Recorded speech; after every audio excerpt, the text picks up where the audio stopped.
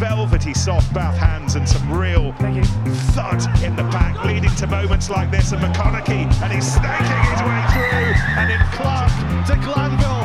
Fokina Singa is standing, waiting, pouncing.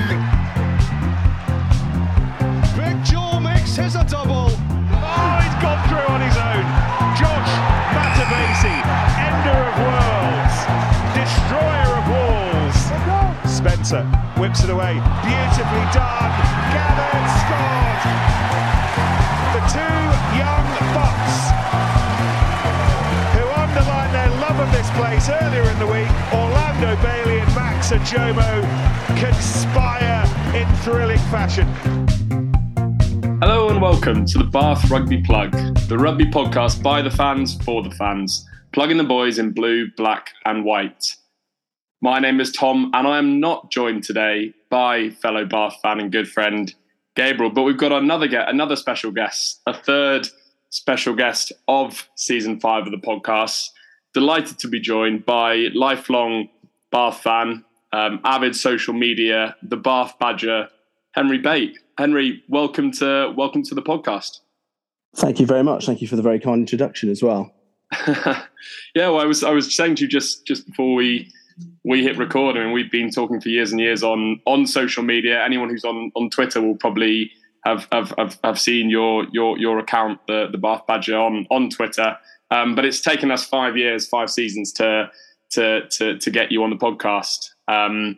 But for those, I guess, who don't necessarily know you, haven't kind of spoken to you before, I wonder, before we get into it, maybe Henry, just give a bit of an introduction to yourself and your history as well of being a Bath fan, the highs and lows of being a Bath fan over the years.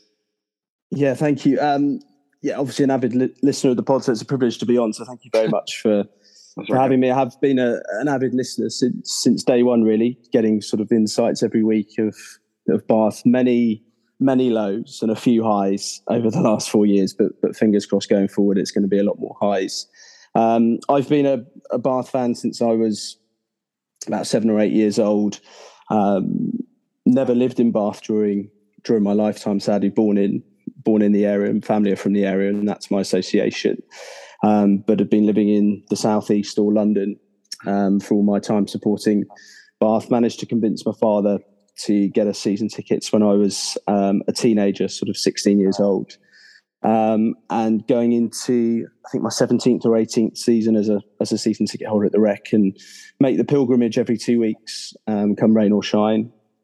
So yeah, it's been a great 18 years. Met lots of people, lots of friends, and as I said, hopefully more highs than lows going forward. You weren't tempted to be a Wasps fan, or even worse, a Saracens fan, than living in London? I mean, I literally live behind the Stoop. So my wife regularly comments, why can't I support Quins? They're much better anyway. But you can't change your spots. So, despite lots of pulls and ties from friends, I've remained loyal through these years. Friends growing up at school were Quins, Sarries, Wasps. That was the mix. I've managed to persuade a lot of my school friends to support Bath, and they still come quite regularly. So I've managed to sort of get a small pool of Bath fans in the southeast. That's good going. Good going after how the last few seasons have gone, and with Saracens and Quins, as you say, you're doing so well. Good driving recruitment for the club. That's what we like to hear. Yeah, there'll be a group of school friends out in Toulon in December who are all based in and around London, who I'd say are a bit more casual fans, but I've converted them over the last 18 years. Nice. And I believe we have a new Bath rugby supporter, your young son. Is that right? Has he? It is. Has he pledged his allegiance yet? Well, he's been bought all the kit. So, he's 15 months old, can't quite talk, but I'm hoping one of his first words will be Bath, Bath, Bath. He'd fit him well on this podcast then. He is, and he's Gabriel as well. So, nice. Yeah, would fit in very nicely. Very good. Well, yeah, thanks again for coming on, and we've got a lot to talk about. Obviously, quite a lot of goings on before the game. itself with the postponement to Saturday, following obviously the very sad news about the Queen. So maybe we'll just touch on that, because I know you were quite vocal, having planned on watching the game on Friday night before heading over to the cricket to watch that famous series win. And yeah, the game nearly didn't happen, to be honest. And there was 18 hours of confusion. Is the game going to be rescheduled from Friday night to Saturday? Bristol City's game at Ashton Gate was cancelled. So will it be Saturday? Will it be Sunday? Will it be one of the very sparsely populated free game weekends, I think, in November and February, with the options that they had? But I mean, the whole handling of the situation by Premier Rugby was pretty questionable. And what did you make of all that? Yeah, I mean, obviously it was an unprecedented time, and all of these sports had to go on a DCMS call, and ultimately the government allowed individual sports to make their own decision, which I think complicated things further, and particularly when football made an early stance to postpone, that sort of put a little bit of pressure on other sports, although cricket went very early in saying, look, we'll postpone Friday and then we'll continue our test match. So I think ultimately it showed the shortcomings of the way Premiership Rugby operates. They've got 13 shareholders that have to call to board meetings, who are all voting for their own agendas. And what the press were reporting was that I think they almost got to a unanimous verdict apart from 2 clubs, and those 2 clubs weren't involved in Friday night fixtures, which leaves a bit of a sour taste, I guess, particularly for Bristol, when the rumour was that 400k was on the line at stake from cancelling for ticket sales, hospitality, etc. So I think ultimately, it just showed that Premiership Rugby need more power. We were talking earlier, there's a very good podcast from the Times that's come out today with Mark Evans on there, who's been an administrator for Quins as a CEO.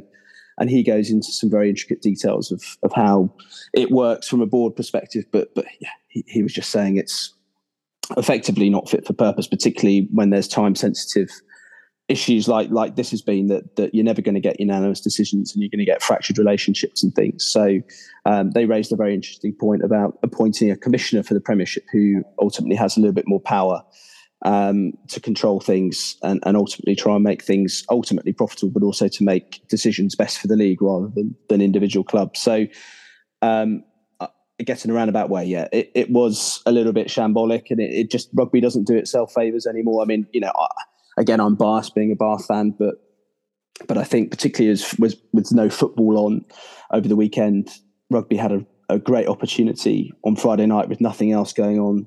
A Bath Bristol local derby, to showcase that to the country, both from a paying respects perspective, but also from a rugby perspective, to show people, you should be coming to watch club rugby. And ultimately the game was postponed 18 hours. There was no TV ultimately, so only the 22,000 who made the trip to Ashton Gate could see it, and that ultimately, for a fixture of that calibre, was not great. And then obviously there was no TMO either, which brings different questions about integrity of the league and things. So it just wasn't a great scenario that played out. Yeah, and then it is unprecedented, and it happened obviously late on Thursday night.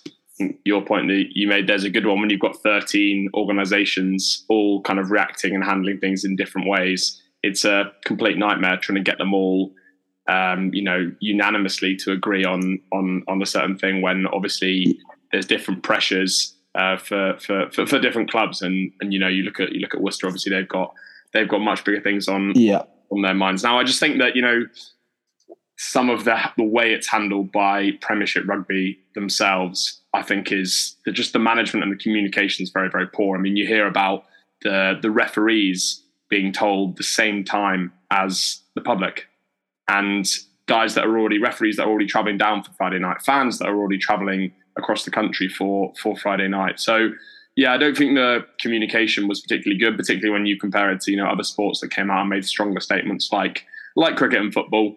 And I agree with the other point. I think having been at the match on Saturday, the 22,000 people there, 22,000 out of 28,000. So it was still a really good turnout, despite having being moved a day later. Standing in silence and then singing the national anthem was a really, in a way, nice tribute to pay respects, as you say. But yeah, when you hear about numbers like 400k losses, which I think Charlie Morgan reported on Twitter for things like hospitality and moving staff and that kind of thing, and then at the same time you see stories like that was in the Daily Mail about the level of debt that these clubs are taking. Exactly. On. Those two things don't go together particularly well. But the game happened. We got our West Country derby. We got our opening fixture. We will get into the fixture itself. Obviously, a very, very painful result. Victory snatched from us at the end. A phenomenal performance led by Ellis Genge, obviously in his return to Bristol, which just makes it even tougher to take. But before we get on to the game, obviously first selection under Johan van Graan. Maybe a couple of surprises in there. What did you make of the first team selected by Johan van Graan in his tenure, Henry?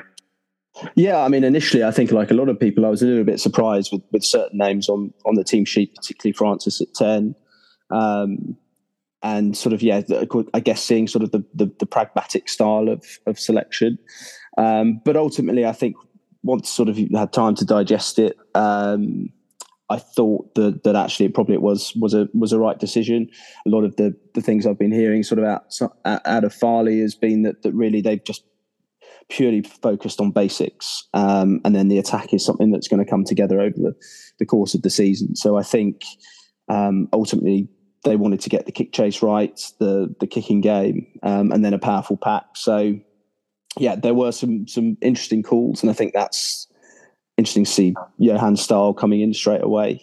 But yes, after sort of thinking about it, it made sense. Sort of, did Carpentier being number 23 had a lot of people guessing, is he going to be a hybrid back? Is he going to be a forward? Is it a 6-2 bench? And ultimately, actually, we needed him with the injuries that occurred, unfortunately. Yeah, I was surprised. I think with the Piers Francis one, just to touch on that first of all. I mean, he's not a guy that played a lot of rugby last season when he was at Northampton Saints. He came across, as you say, listed as a centre 10. It was very much my impression anyway that he'd be kind of cover for Orlando Bailey, who obviously had such a good season and came through the senior academy last year. I was looking at the stats from Francis for the last couple of seasons at Northampton Saints, and he barely took a place kick in those couple of seasons. So I was quite impressed. I was quite surprised as well with how composed he was, with how good his kicking was as well. He's obviously a decent defensive 10 as well, which I think is important to Van Graan and Ferreira. But I do think that I would still want to see Bailey starting going forwards for me. As I say, I think he has gelled really well with Ben Spencer. I think that's a really nicely balanced halfback combination. We know, he enjoys and plays well with both Cameron Redpath and Max Ajoma as well, obviously coming up through the respective kind of age groups with those guys. So yeah, I was a little bit surprised about that. I don't know whether, for whatever reason, there was a kind of strategic reason or tactical reason that Francis was picked in this particular game. We did kick a lot, as you say, 25 kicks from hand, which is a very high number if you compare that to 12 from Bristol. So I think pragmatic's the word, and I think that's also reflected in the 6-2 split as well. I mean, that hints fairly strongly at what we're trying to do, which is maul, try and suck the life out of the Bristol pack, which I think we did well at times. Yeah, absolutely. I think executed the game plan very well for 75 minutes. And then the other kind of, I guess, piece of news from the selection was a day or two before actually was the appointment of Ben Spencer as kind of official captain for the 22-23 season. Obviously with Charlie Ewels having had an operation on both his knee and shoulder last week. So a rough week for Charlie Ewels after having got married the weekend before. So what do you make, first of all, what do you make of that decision? And secondly, if this season sort of, we do see a pickup in form, we do see kind of some of these improvements come through, can you see that potentially being the way that it remains after the season? See, I think firstly, I think it was a good appointment. I think really there were only two options for Bath going into the season. I think it was either McNally or Spencer. I think those were the two standout options. Mm-hmm. And to be honest, I think either or I would have been very happy with. I think both really lead from the front. I think why that Spencer works in particular is that he is at 9. He is sort of the linchpin between the forward pack and the backs. And with the game style that we're going into the season playing with being the pragmatic style, I think him being the captain with that clear game plan is the right call. And I think, because we're going to be based on the kick chase in particular and executing that, I think him dictating the tempo of the game, I think that's absolutely the right call. Yeah, I think I said this last week on the podcast, but he, for me, fits in very, very well to the style of play that we want to play. Pragmatic being, I think, the key word. It's how Saracens, when he was there, were so successful, and he's clearly a leader as well. I think he's said in an interview that since coming in, and this is his third season at Bath, and since coming in, he's kind of come out of the shadow of Richard Wigglesworth in obviously that very successful Saracens squad. And I think he's enjoyed being immediately thrown into kind of a leadership role within the group. He put out a social media post to say that he's proud to lead the group. We know that his 3-year contract will be up at the end of the year. So hopefully, this kind of buys a bit of loyalty. I mean, I could put that in a better way, but buys a little bit of loyalty with him. And it might be that he's there longer term as well. So I think a very, very good appointment. He can play 80 minutes as well. I think whenever he's the sort of guy that whenever he gets substituted off, he always looks like he's pretty pissed off. So yeah, really pleased to see that appointment. I'm glad they've done that, put a line in the sand for this season. Now they know Jules isn't available, rather than just have him as club captain and then kind of pick captains week to week. So very pleased to see that. And then just lastly on the selection piece, so Bristol, obviously big news in the week. It was revealed that Ellis Genge and Harry Randall had applied for kind of special dispensation to be available for the derby, and obviously come back after 8 weeks rather than 10 weeks. They had an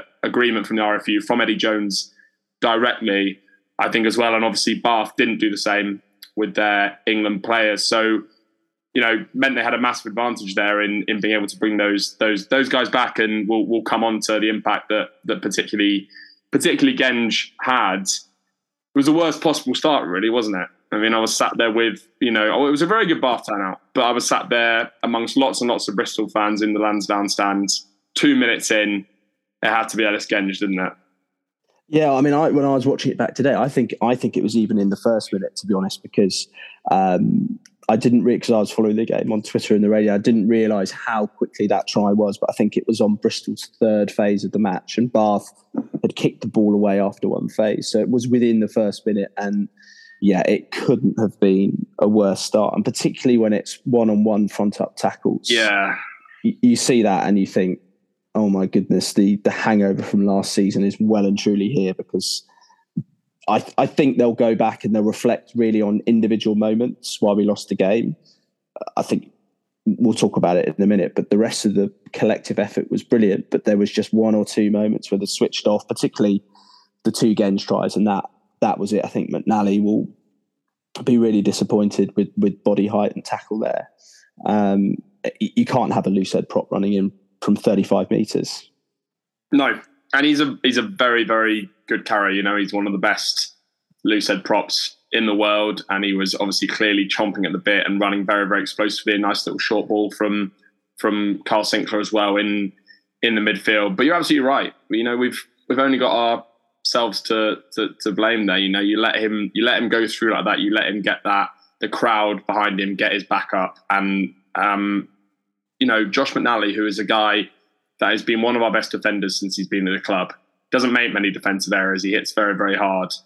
And I think, he'll be hugely disappointed to miss that. He'll definitely is the sort of guy that will hold his hands up and be like, that was completely my mistake. So I think you're absolutely right. And I think if you're JP Ferreira trying to mould this new defence and you're watching that in the second minute, I think it was 100 seconds in or something, you're going to realise that you've got a long way to go. The journey has only just started. But yeah, I mean, just as I say, obviously it has to be Ellis Genge on the Bristol side. Who else would it be for Bath? You know, the guy who's just been made captain. Of course, it's Ben Spencer that scores the first try under Johan van Gran and kicks off the season, and a lovely try as well. You know, a couple of very robust carries, one from Beno Urbano, and then the double dummy and through to score, and sold Ellis Genge the dummy from the base of the ruck, which I enjoyed. I mean, that was brilliant, and that's one thing I think that Spencer's got in his locker that doesn't necessarily use too often. I don't think we saw it too much last year, but he identified that gap, and once he was through, it was great composure as well, just to feint Piatau, to sell him the inside pass and then go in. I was hugely impressed with how we recovered from going 7-0 down within those 2 minutes. And that try came from a turnover again at the line-out, which again, last season, we didn't see a lot of turnover at line-out time. So it was incredibly impressive, I thought, how we went 7-0 down to going 10-7, returning very quickly. Yeah. And how many times have we seen it last season where we concede one, the crowd get up, exactly how they did after that Genge try, and we concede 2, 3, 4, 5, 6 or more tries after that, and just really capitulate. So, yeah, what do you kind of put that down to in that first half? Is it game management, a bit of kicking? You mentioned the line out as well. Anyone that you were particularly kind of impressed with, and what did you think of kind of the overall game plan that we were trying to put in place? Well, I think going back to strategy, I think they were very calm and composed. And I think from the try, from memory, Francis put in a short kickoff. We got it back and we went 1 or 2 phases, and then Spencer kicked it from the halfway line back into their 22 and put pressure on them. And then I think they then exited and we got an attacking line out and then got a penalty from there. So I think the game management to get us on the scoreboard, first and foremost, was pretty impressive. We could have tried to push things to get ourselves out of a hole. But yeah, what struck me most was the accuracy of the kick chase straight away. Last season, how many times did we see long, aimless kicks and we get absolutely stung on the counter-attack and then can't realign our defensive line? So I think almost every kick that we did was contestable. And I thought Gabe Hamer-Webb and Matt Gallagher, I think that, that's why he's been picked on the wing for his aerial skills, and fully expects the likes of Buren McConaughey to thrive this season based on that because of their aerial skills as well when they come back. But yeah, I think firstly the strategy, the kick chase was on point. The defence became very aggressive after that, and it's a bit of a nuance, but I was really impressed with the accuracy at the ruck. And last year we had huge issues at ruck time. Ben Spencer got a hell of a time all season with getting scragged at ruck time. And I thought the ball was really quick. And the body positions of the arriving players was much lower at the ruck time. And again, at maul time later in the game when we seem to revolutionise the maul, which is brilliant. But yeah, again, looking through the mat stats, we won 98% at the ruck, 64 out of 65 rucks on our own ball we won. And last season, that would have been nowhere near that accurate.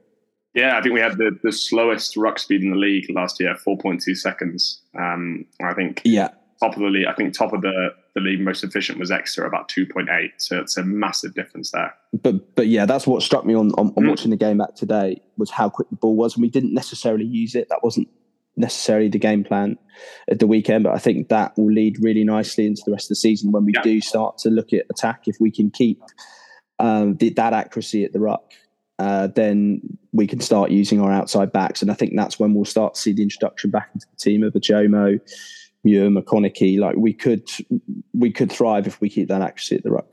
Yeah, and I think the other thing I would say is discipline. We last season 14, 15, 16 penalties in some games that we gave away. Only 9 in this, and managing the game, territorial stuff. Winning kind of a territorial battle is as much about kicking, competing, knowing when to put the pressure on, and knowing when to play percentages, as it is not giving away penalties and not giving easy field position back to your opposition. So, completely agree with you on those points, and that's really good analysis. 2 big moments, despite kind of that, despite kind of steadying the ship, 2 big moments on 7 minutes and 20 minutes. losing both Chris Colette and Beno Abano. And it's not something I wanted to say this week, but the latter in particular with a very kind of serious looking knee injury, gutting for both those guys, particularly Beno, who's obviously had such bad luck with injuries. Yeah, I mean that looks really bad, and fingers crossed. I think we were hoping for an update from the club today, which hasn't come, which I guess not particularly going to be good news, but it looked bad. It looked, not to speculate, but it looked sort of lower leg ACL region. Yeah, and this would be the third serious knee injury in 3 seasons for him. And he's such an inspirational player, and talking about pre-season predictions and things, and many pundits have identified our weakness this season being front row, back row, and to lose our new signing in particular, who's meant to be good on the floor, turnover magnet, is really, really gutting. And hopefully it's not a long-term injury for Chris. And then Beno's such a destructive ball carrier, and again in a team that we don't necessarily have a huge amount of them, to have him back for the beginning of the season. He looked really sharp in Jersey. In the first 10 minutes in Bristol, he made some incredible carries, knocking over Sheedy a number of times and giving us that front foot ball. And just heartbreaking for him. You saw it on his face when he was leaving the field. Just hope he can recover and come back stronger. You're absolutely right. You showed us why we've missed him so much and why we've been so excited to have him back in those early stages. And you do think he's such an explosive player. He's so powerful. Obviously, he's very, very big bloke as well, and muscle bound. So does that mean that he's more susceptible to these injuries, being the player he is? I don't know. But I've got a little update from the club. I mean, it's nothing too kind of specific, but he essentially will see a specialist for his knee on Saturday, but it's unrelated to any previous knee injury that he's had, which I guess is positive. But they don't have a kind of prognosis for it, and they obviously will know more after Saturday.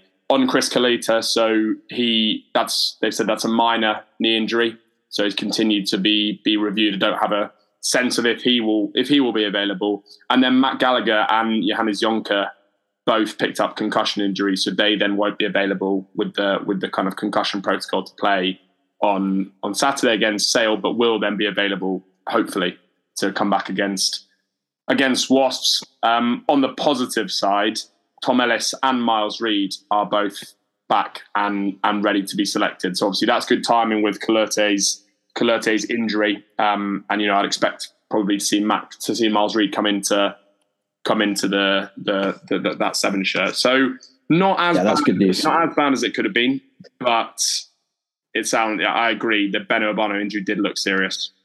So kind of wish him all the best, and I guess all keep everything crossed for Saturday.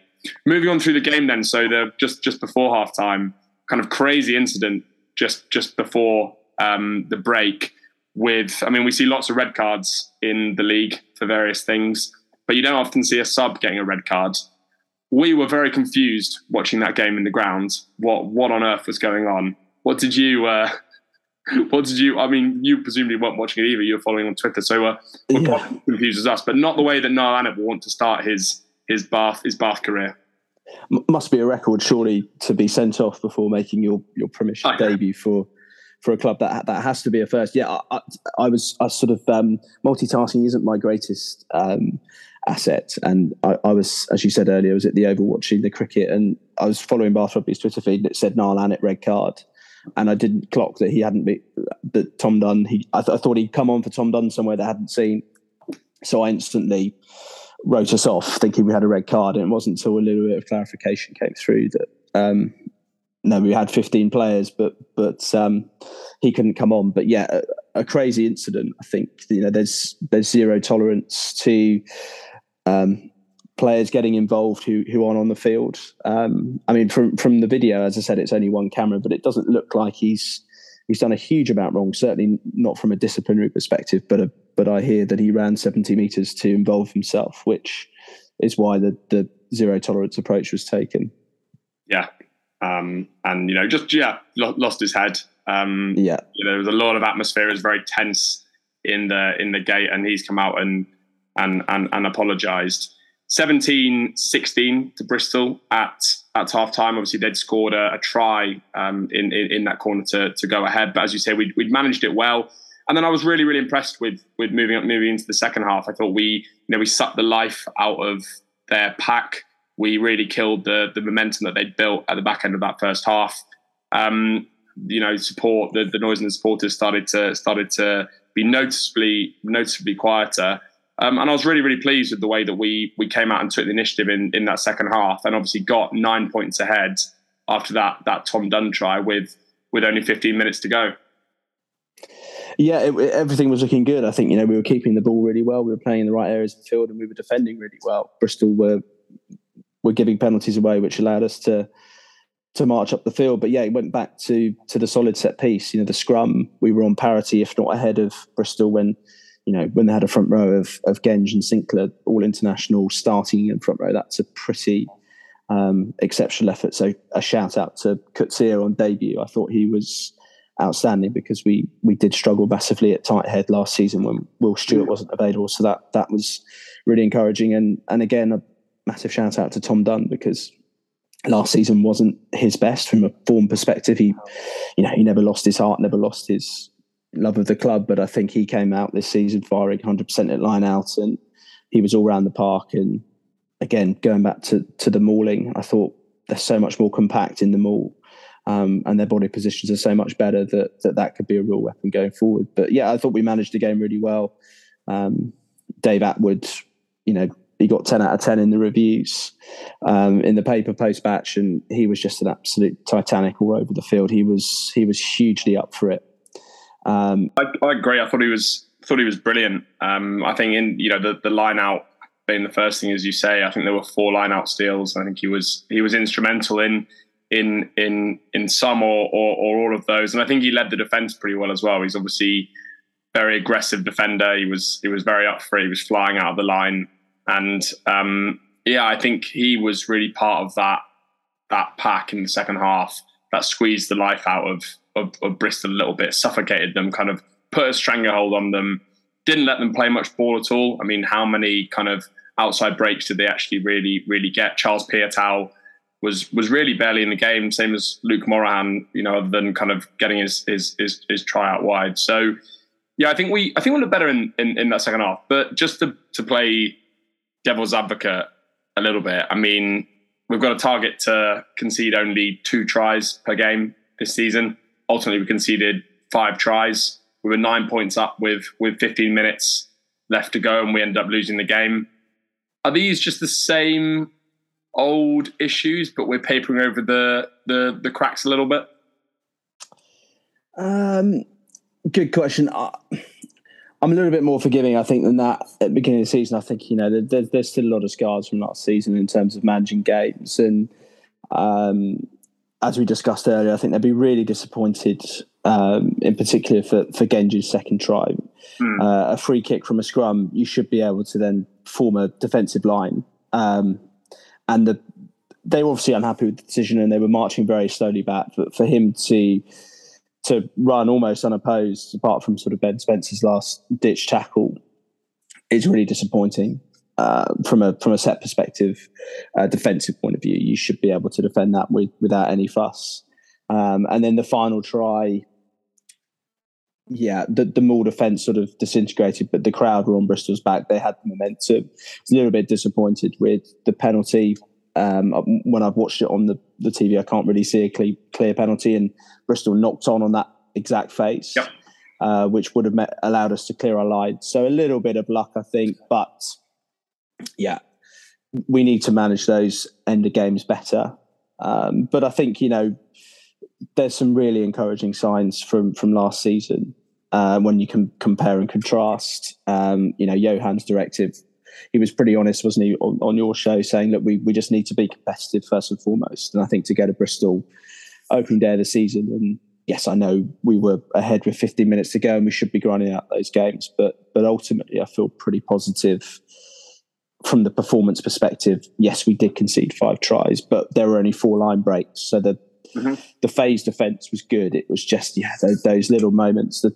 The 3 tries in particular, the 2 from Genge and the final maul try that they'll they'll try and work on, because that's set plays.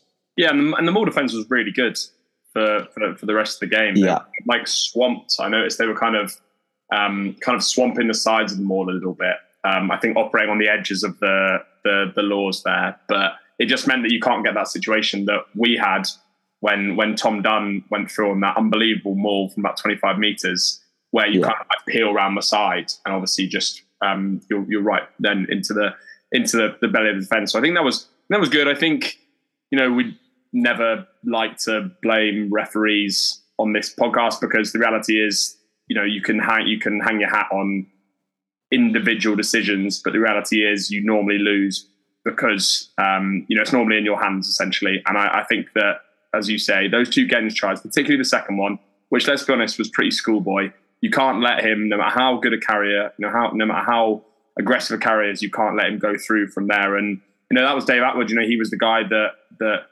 was there to make that first tackle when we were splintered and we didn't do it. But I would say that not having a TMO, I think, meant that Tom Foley did lose control of the game a little bit. I think it started to come in with a little bit of niggle at the end of the first half. But then little things just don't get picked up, as you say, and standards slip, and the knock-on before the Capon try, 100% agreed that was a knock-on. And also there was a penalty given in the second half for Genge pulling off Dave Attwood's scrum cap. If you look at the Mull just before the Morahan try before half-time, on 35 minutes, before the Annett red cards, he does exactly the same thing there. So little things like that you know, get picked up, ill discipline that gets picked up, and you get punished for that. So I think he did lose control a little bit. But on the flip side, I did quite enjoy the way the game was just more free-flowing and we were stopping less. There weren't 5-10 minute stops when we were looking at the TMO. So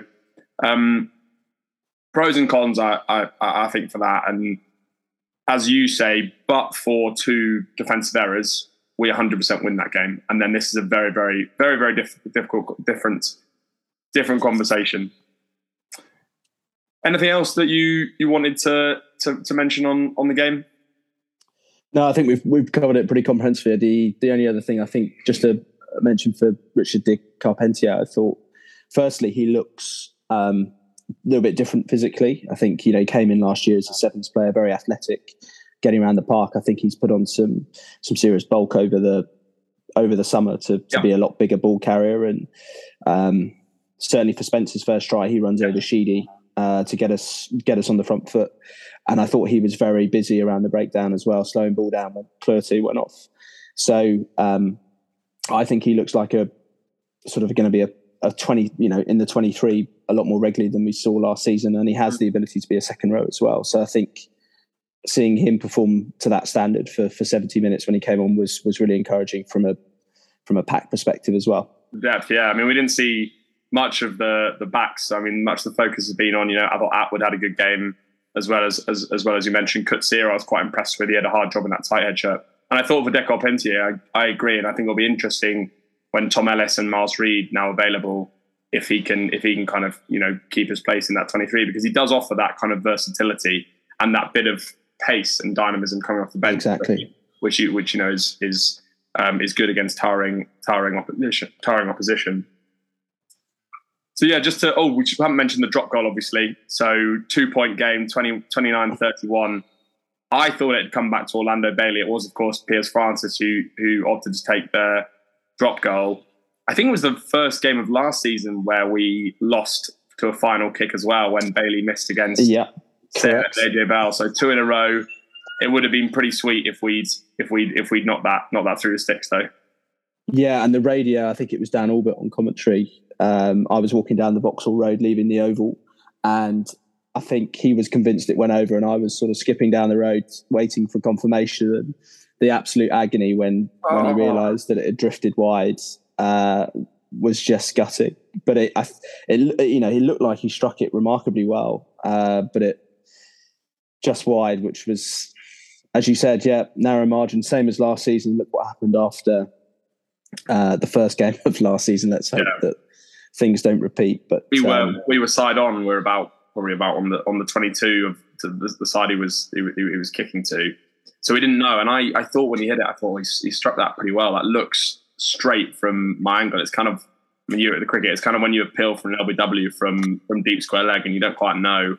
Yes. You have no idea if it's gone through, and then just looked behind at the stand just directly behind the post and saw everyone standing up and cheering, obviously being mainly Bristol fans, and kind of,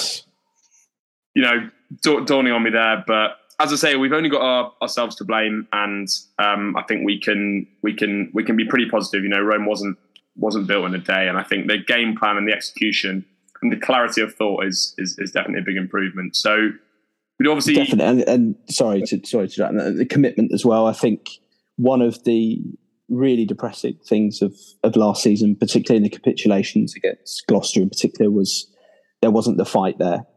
The guys weren't playing for each other or the shirt necessarily, and that was really hard, particularly in derbies, to watch. And I think the positive to come out of Saturday was how together the team were and how committed they were. And I think that's a huge part going forward of this squad is united. They are together, all on the same page. Mm-hmm. It's just a question of clicking, and that's the most positive thing for me, that no one shirked from responsibilities or commitment on Saturday. And that's all you can ask. Johan, again, on your show, said that we will lose games. This is a really tough Premiership, and I think in the cold light of day, I didn't wake up Sunday depressed, which I did in many times last season. It was overwhelmingly positive. Yeah, I agree. And just kind of echoing your thoughts on social media as well, we've had a fair few people get in touch. Tom Scriven, who's another kind of long-time listener, he says, all aboard the pragmatic train, destination, more wins, but injuries are a concern, especially Benno. So obviously we've got that update from the club. I mean, there's not a lot of clarity on Ibarra in particular. The others don't look too serious, but we'll wait to see what comes out of there. But I think that's striking the right tone. I think if we continue to play like that, we will get wins this season. We're 7th in the table, obviously, with a losing bonus points, the highest we've been for a long, long time, already up 6 places from last season. But it's injury management is going to be key. The games come thick and fast now, and with Lewis Boyce back, that's a positive. But then Schumann and Arthur Caldwell as well on the loose head side. If that's the season ender for Benno, there's a lot of responsibility on those guys' shoulders. So we'll see how that plays out.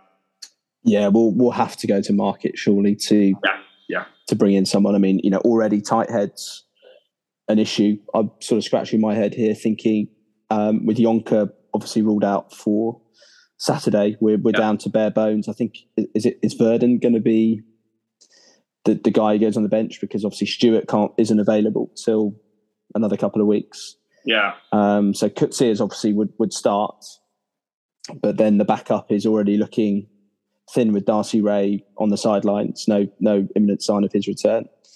He's quite close, I think. Is he? But yeah, there's nothing in that injury report. So yeah, probably will be Verdon for Saturday. So Coetzee a short-term signing and Verdon in the tight head shirt. It seems strange, but anyway. As we always do on the podcast, then after a game day, so I'll just ask you, Henry, to do your thick to score, your thick to rating. Obviously, through thick and thin on this podcast, and it sounds like you have been through thick and thin as well over the last 17, 18 seasons of being a Bath fan. So 1 to 10, where would you? How thick or how thin are you feeling right now after the 2-point loss at Ashton Gate? I think. Positivity scale, 7 out of 10 in terms of positive. Obviously, maybe that's a slightly too high. We're in a winning game, but from where we were last year, it's small steps, and I'm feeling very positive. Yeah, I think it's a low bar, isn't it? I think the thickness scale barely registered for most weeks last year, so I think I'd go for about a 5. Probably residual hangover from heading down to Bristol for the weekend is probably making me feel a little bit more grumpy. But I think we conceded 5 tries. We didn't close out the game as well as we should have done, and 2 schoolboy errors to let Genge dominate is hard to take. But I think clear signs of improvement as you say, and I think the game plan under Van Gran is pretty clear. It's not just words. It certainly is kind of actions and deeds. And I think we've seen that in the first game. first game this season, and I will, as I've said many times, I will take a boring win any day of the week. So here's to a few more of them this season. Looking ahead to Saturday, then, are you going to be making the journey down to the pilgrimage down to the Rec for the fixture against Sale? Certainly am. I'm bringing my son as well, so it'll be his first visit to the Rec. My wife as well. So really looking forward to it, and I think we can go into the game with reasonable level of confidence, but also be a little bit cautious. Having seen Sale's attacking masterclass against Northampton on the highlights this morning, I'm a little bit cautious. Yeah, and I mean, a couple of lovely tries out in the wide channel. The Sam James try is well worth a look. If I think it's up for a Premiership try of the week, well worth a look if you haven't seen that. Lovely hands. And I think where we did look fragile in defence on Saturday was when it got into the wide channels. We were quite narrow. We were still a little bit dog-legged. Obviously, that stuff's going to take time. But I'm a little bit concerned that a fit and firing Tuolangi and a Tom O'Flaherty, who used to love scoring against Bath in his Exeter days, will kind of take advantage out there. But I mean, when we've played Sale in seasons gone by, I mean, with the record against them has always been pretty good. But they're always close games, as I said. Missed kick at the end of the AJ Bell fixture from Bailey, and then a missed kick from Faf de Klerk at the Rec in the reverse fixture. It was 23-all. It finished and felt like a win after Leclerc missed that kick. How do you kind of see the game playing out? Yeah, I mean, it's as they always say, I think the pack will decide it ultimately. They've got a very physical pack with their South African influence still there with the Dupree brothers. They've lost Lou Diego, which was a massive loss for them from a physicality perspective. Be interesting to see if Johnny Hill plays for them. But yeah, as you said, the danger seems to be in the backs. Luckily, they'll be missing George Ford, who's out till Christmas. Mm-hmm. But yeah, as you said, that would have been a pretty frightening prospect facing Ford and Tuolangi. But I said I'm pretty confident. I think this side will be revved up, ready to go. First home game at the Rec to make a statement. They know that us fans have been long suffering, and as I said, the collective togetherness of the side. I think they'll really want to make a statement. I don't think we're going to bury teams this year with the style of rugby we're playing. It's going to be attritional. It's going to be close. So I don't think we're going to be getting huge amount of bonus points. Although obviously that's what the ideal is as we evolve through the season and start to get more involvement for outside backs. But yeah, really looking forward to it. I think we can be positive of a tight, narrow victory. Yeah, and I think it's going to be a good test for this new physical, forward-dominated, sort of pragmatic Bath. As you say, Sale always bring a very hard, uncompromising pack. Have done so over Diamond. They do the same under Sanderson, and there is some class out wide. But I think them missing George Ford, Tom Curry as well, Johnny Hill, who presume is still not available given the 10-week periods, and then Rafi Quirk as well. I think that is the four guys that I think are pretty key to their fortunes. So yeah, I feel good about this one. I think there'll be some licking of the wounds these next couple of days. But then I think once the dust settles, we'll actually be feeling quite confident this training week going into Saturday. So yeah, I fancy it. I'm not a season ticket holder. I tend to go down with friends and that kind of thing. So I kind of decide generally quite late on if I'm going to head down. And I think I will for this one. Obviously the bank holiday weekend as well. It's if the weather's looking good, or either way, to be honest, I think I'll make the trip down for the first home game of the season. Yeah, I think there's going to be an air of optimism, new start, and then obviously it's a tight turnaround to Wasps. Yeah, the following Friday. But that's a great opportunity now for this team to 2 home games to try and pick up some big wins and build some momentum. So it does feel like it's a really important fixture, because if you go 0 from 2 straight into Wasps, who again did a bath from last season, played one half of rugby against Gloucester, and then ultimately came up short. But they don't seem to have had a hangover from their financial issues over the summer. So it's such a competitive league. You do need to build momentum. So 2 huge games, really. Yeah.